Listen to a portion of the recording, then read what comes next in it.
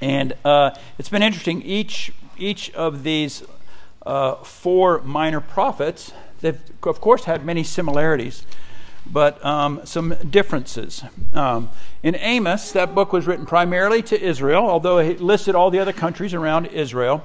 But what he was saying in Amos to Israel and to God's people is that you have become indistinguishable from all the nations around you. You look just like them. Whatever they hold as important and true, you hold as important and true. Whatever they do morally, business-wise, you do the same, morally, business-wise. You have become just like them. You had given yourselves into slavery, into prostitution, into theft, injustice, and even human sacrifice. Then we came to Obadiah, just one chapter. Obadiah, written for a specific group of people, the Edomites. The Edomites were characterized by their pride. They were proud of where they lived. They lived in the clefts of these mountains. They looked down upon other people, literally and figuratively. They thought they would be safe because of where they lived. They took comfort in the things that they owned. They took comfort in their allies. But even worse, they piled on when Israel was being taken captive, when they were being taken away. They plundered the homes of their brothers. And so there was a message of great judgment upon them. And then last week we spent looking at Jonah. And Jonah should have been for us a real bright spot. And yet it is a bright spot. Jonah goes to Nineveh, goes to the Assyrians, and we looked at the Assyrians over the past few weeks, and the awful things that the Assyrians did, the atrocities they committed against human beings. Awful things. Awful things.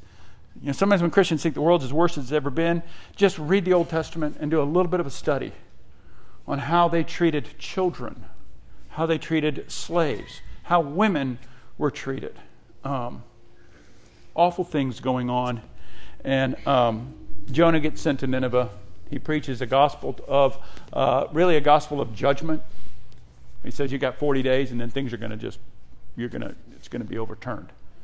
And the beautiful thing about Jonah is we see that our God relents from what he was going to do because the people turned and repented. The other thing that was really great about Jonah is God does what God does.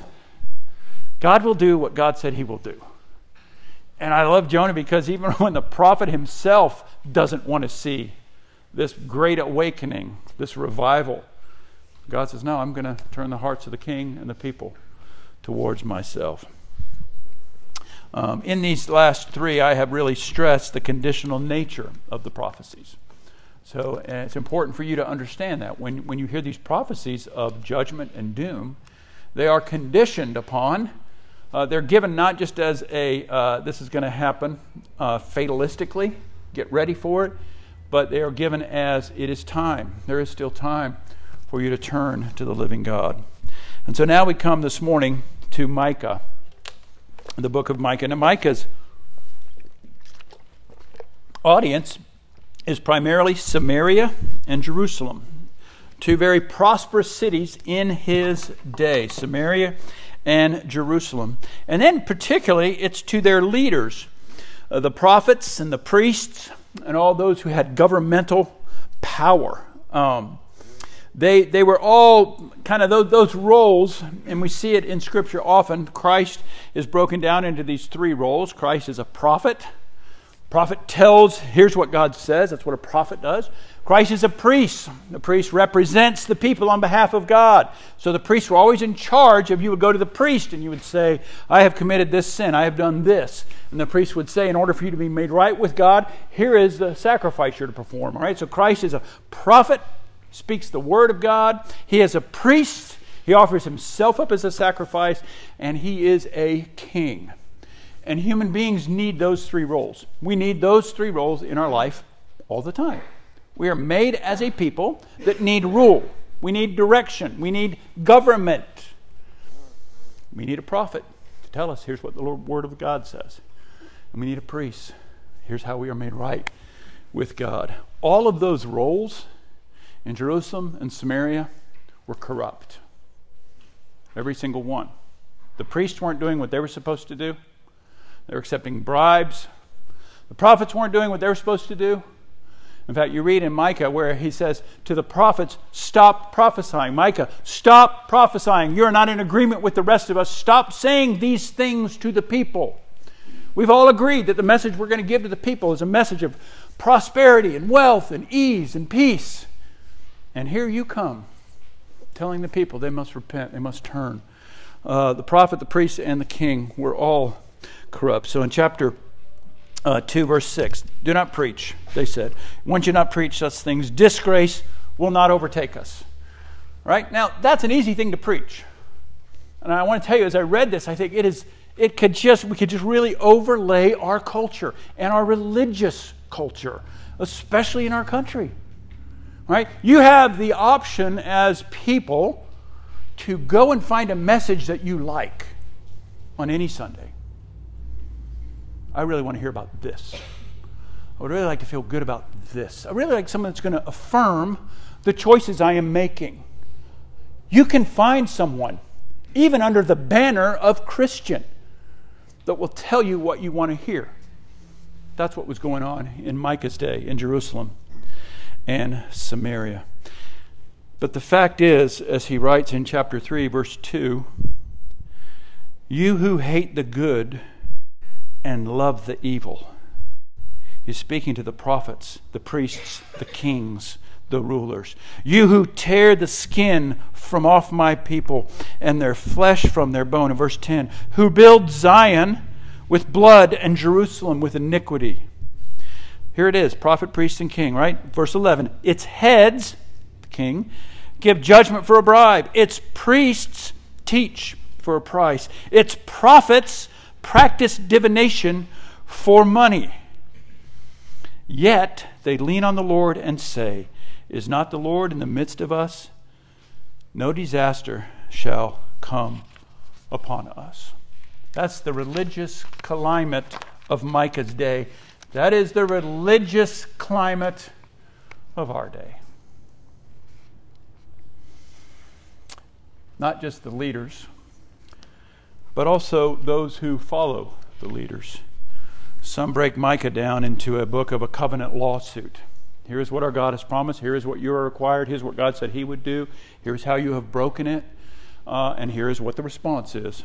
In chapter 6, he takes it further and says to the people, and it is God speaking to them. And so think of it in this lawsuit, God imploring the people, oh my people, what have I done to you?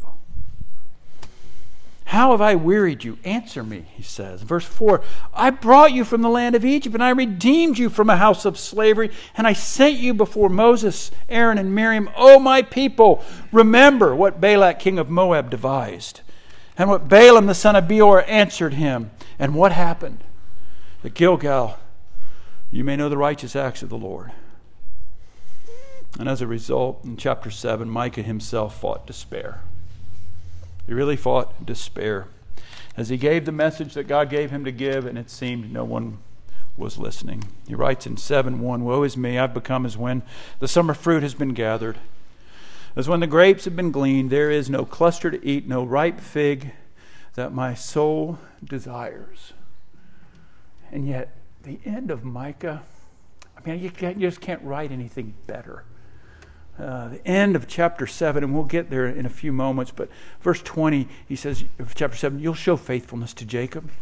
He keeps going back to this, and you'll show steadfast love to Abraham, as you have sworn to our fathers from the days of old. C. Hassel Bullock summarizes the book, and I'm just going to read a chapter out of his commentary, and ask yourself, how similar does it sound to where we are even today? He writes, the balance of the moral ledger of ancient Judah was regularly an indication of the deeper spiritual condition. I'm going to say that again. The balance of the moral ledger of ancient Judah was regularly an indication of the deeper spiritual condition. Those two things cannot be divorced. Right? You cannot divorce your moral behavior from what you believe religiously. Even if you say, I'm not a religious person, I'm an atheist, whatever, you can't separate what you believe and what you hold to as right and wrong from your behavior. So the writer is saying that Judah, Israel, Samaria, Jerusalem, they looked exactly like the nations around them. Micah, he says, had focused his insights on the leadership. They were the ones who were responsible for justice and had an inverted sense of good and evil. Instead of feeding the flock like respectable shepherds should, they had fed off the flock and molested the sheep who were at their mercy. He writes they were at their mercy because, unlike today, the sheep in those days didn't have a Bible. They didn't have a Bible. Right? They had to go and listen and try to decipher this person who claims to be a priest or a prophet of God. Is he really telling the truth? Right? The people really were at the mercy of their prophets and priests. And that's why in Micah the judgment on the prophets and the priests and the king is so severe. But you know what? I think today a lot of Christians fall in that same mindset. I'm not going to question what Rev says. Maybe you should. Right? You should. I'm not going to question what this person teaches or what that person teaches. I'm not going to become a student of God's Word to know. What is God like? What does He require? What is good for Him? What is right? What is moral? Rather, we look at the group around us and we've kind of come to some agreement of kind of, here's kind of what we all do here and here's kind of what we all do there, and we're all kind of in agreement to this. He said these people were at the mercy and these shepherds had not fed. It says their hatred of justice could be seen in the perverted way they did their job, building Zion with bloodshed and Jerusalem with violent injustice. The time was so destitute of justice, they were like a vineyard that had been stripped of its fruit. Their Olympic performance of injustice had turned man against man, and their ambidextrous ability to do evil had made them, even the best of them, like a briar, or the most upright like a thorn bush. Friend and foe had become indistinguishable. And the security, listen to this, the security of family and kinship had become a battleground of selfish interests. Let that sink in for a minute. The security of the family and kinship had become a battleground of selfish interests. Civil leaders, priests alike, were motivated by financial gain. Now, let me tell you that is absolutely what idolatry does to a people. Right? And if we put our lives and our value and our security and all of that into, let's say, business, you can succeed in business by being immoral. In fact, some people might say you can succeed best in business by being immoral. You can succeed in your academics by being immoral, by placing all of your life in the hands of a teacher or a professor or a system. Right? You can succeed in other goals of life by being immoral. Right? I mean, we see it in our society, don't we? A man who is judged by how much money he makes, we kind of brush aside. How has he treated his family? How has he treated his employees? How has he treated his neighbor? You can pursue idols through immoral means. You can't pursue our God through immoral means. Our morality will deeply reflect what our hearts love. And we go after these types of idols that they were going after because we think that they will give us security. They think that that'll give us some form of standing, when in fact they enslave. They enslave. Our God demands our whole heart. Idols only demand that you perform outwardly. Right? It's similar to a husband doing things for a wife, but not showing any sense of emotional connection and value. It's interesting. My dad, lately, I've been thinking about him a lot. One of the things we used to do before the term flex, the humble flex, I like that. I mean, that's a great term that's been added into our vernacular, the humble flex, right? My dad would flex on me, and here's how he would flex on me. I got my first job where we actually had a business phone. It was a retail store, and I had my own desk and a business card. I was quite proud of myself. The receptionist would say, "Hey, Mark, you got a call, line 3. I'd run over to line 3, press the button, think, all right, I'm about to sell something. And you know who it would be? My dad's secretary. "Hi, is this Mark?" "Yes." "Will you hold for Dr. Kuiper?" So I paid the receptionist in my office. I'm like, "Will you call my dad's office? And when he gets on the phone, will you tell him to hold for his son, Mark?" Right? It was just, I don't know if you know what that means, but when you have to hold for someone, you know what that means? That means the person who is reaching out to you is so busy that to dial those numbers is going to mess up his day. It means that person's so busy that to be on hold could cost him thousands of dollars. It means he's more important than you, right? Let me tell you something about our God. He is more important than you. He is not to be trifled with. He is not to be given a portion of your time when it works for you and when your life is settled down and you're not nearly as busy. He is to be number one. He is to be above everything. He's to control your calendar, your checkbook, where you live, and what you do. You see, the more we compartmentalize our God, the more we give him a place that's safe from interfering in our lives, the worse off all of society will be. The level of human flourishing will be directly proportional to our level of submission to God. And so the sermon in the sentence this morning is that Jesus comes and he fulfills the Micah mandate. We're going to talk about that in just a minute. That you and I, that we may do real good works. The text that we've got right up there, 5:2. But you, O Bethlehem, Ephrathah, who are too little to be among the clans of Judah, for from you shall come forth for me one who is to be ruler in Israel, whose coming forth is from of old, from ancient days. Do you remember when Herod was afraid that a new king was being born? And he went and he asked the Jewish leaders, didn't he? He said, "Hey, supposedly there's a star, there's this prophecy, some king is to be born. Where would that happen to be?" Right? And they tell him, he's to be born in Bethlehem.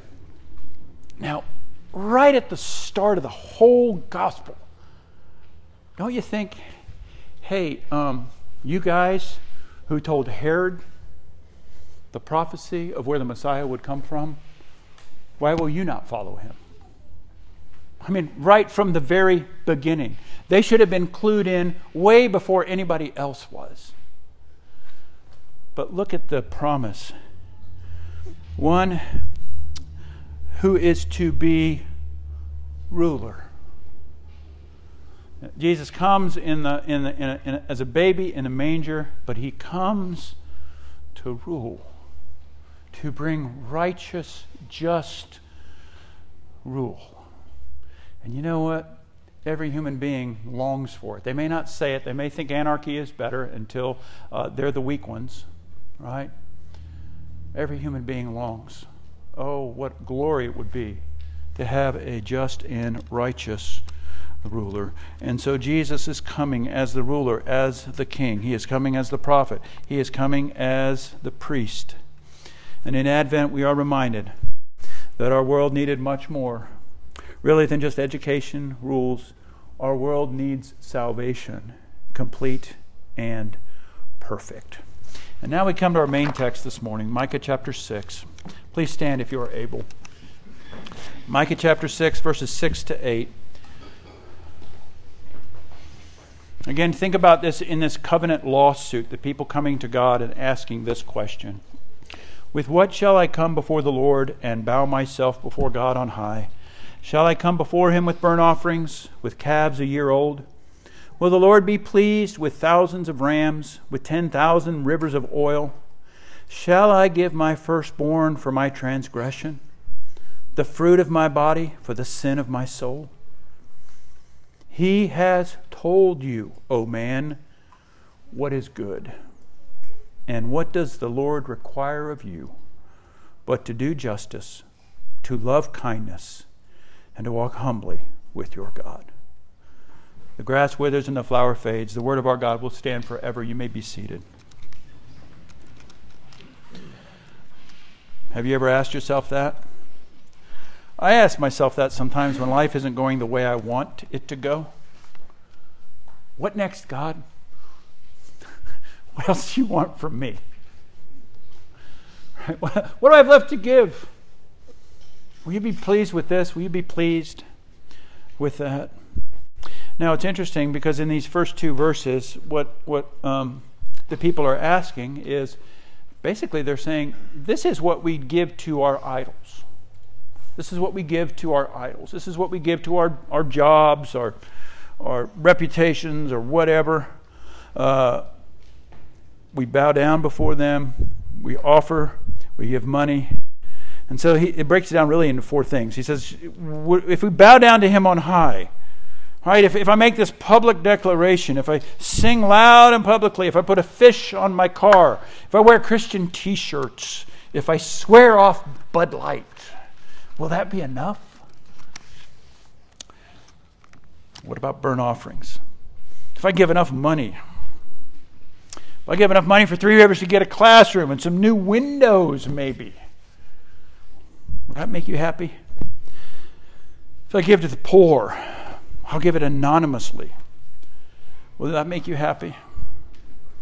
What about if my generosity is just so abundant? Will that make you happy? God, will you want me to give you my child? And make no mistakes, the idols of our culture ask for all of those things. The idols of sexual pleasure and freedom, what is sacrificed? Our children. God, can we give you all of these things? Will this please you, O God? And then here's the answer. We'll just take a few minutes on the answer, but this is the answer. This is what God says. And when he says this, he is pointing to the work of his Son, okay? He says 3 things. Here is what you are to do. Here's what he's told you. Oh man, here is what is good. And this is what the Lord requires. Number 1, to do justice.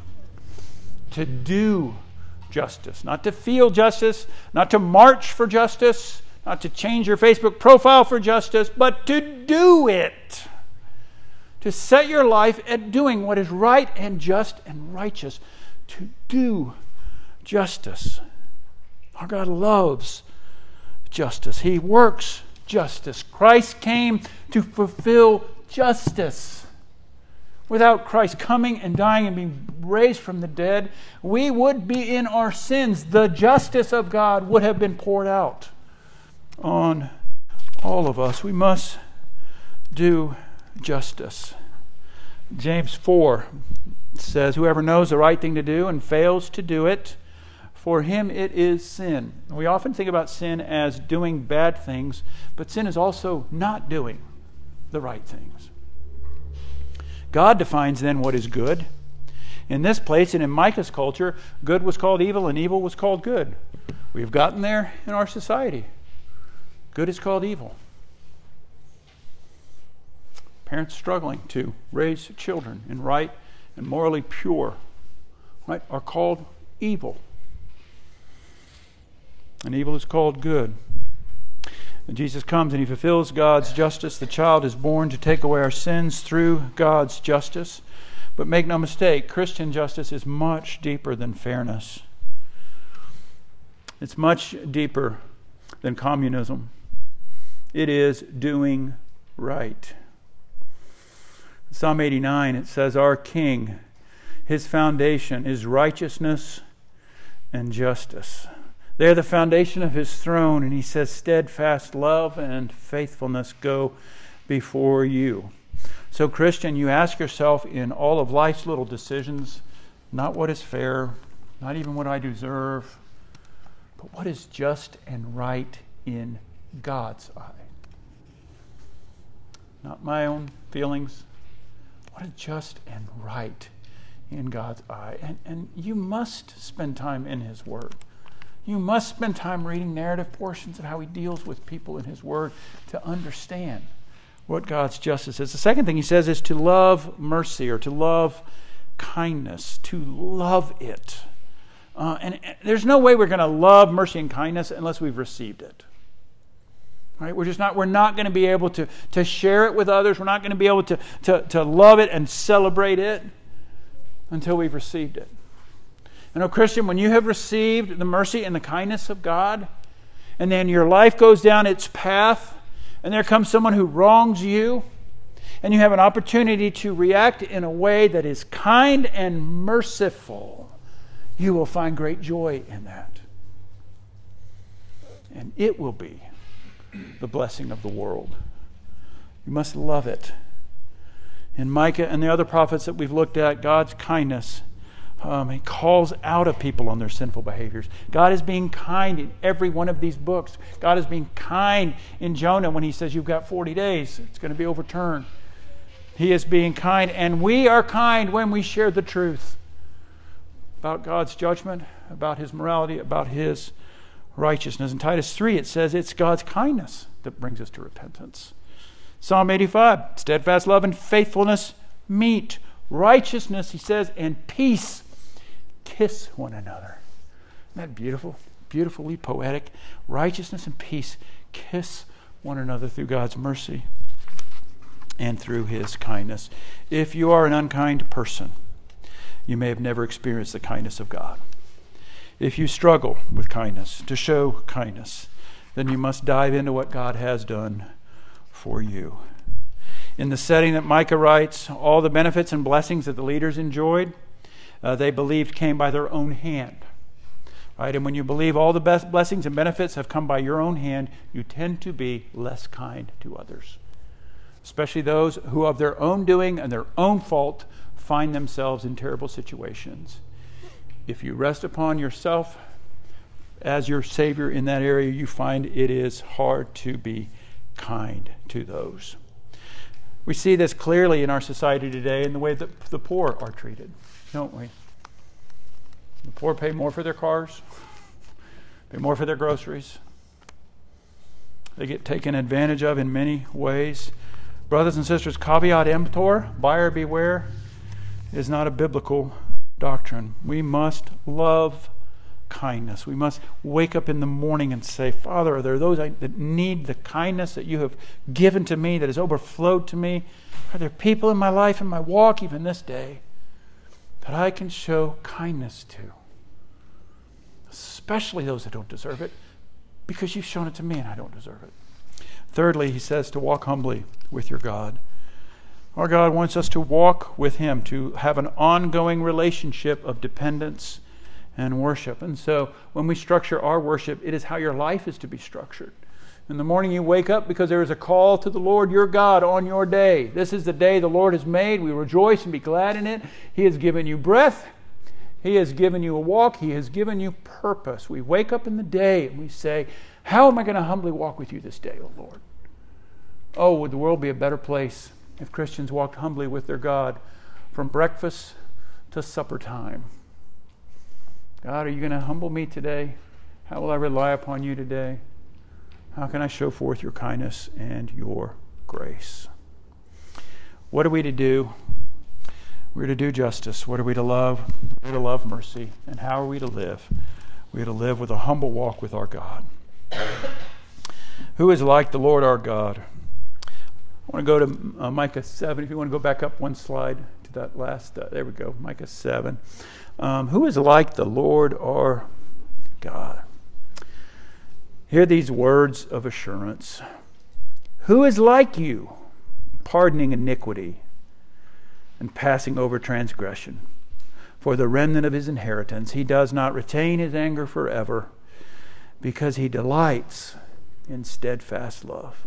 He will again have compassion on us. He will tread our iniquities underfoot. You will cast all our sins into the depths of the sea. You will show faithfulness to Jacob and steadfast love to Abraham, as you have sworn to our fathers from the days of old. This was their hope. The steadfast love of the Lord never changes.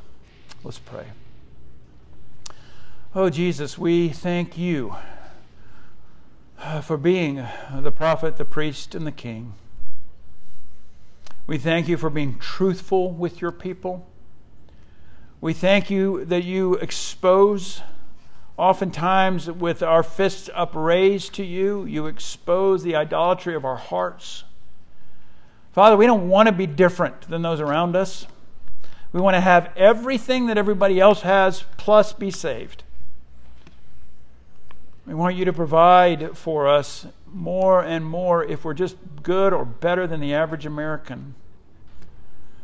Oh, Father, will you make our hearts tuned to do what you love, to be a people that does justice. We think and are concerned about your justice. We love mercy and we love kindness, and we walk humbly with you. Seeing every day, Father, as an opportunity to grow more in an understanding of your love and kindness for us, to grow more in opportunities to be kind and loving to this world around us. Father, will you feed our souls from the body and blood of Christ? We have fed our souls from all manner of things. We have beefed up our egos, accomplishing great things in our own name. Will you fill us with the sufficiency of your Son, who has done justice, who has meted out justice on our behalf, who has loved kindness on our behalf, and who he, being in every aspect God, humbled himself and became obedient even to a death on the cross. May we follow our big brother. May we follow our Savior, the Lord Jesus Christ, in all things.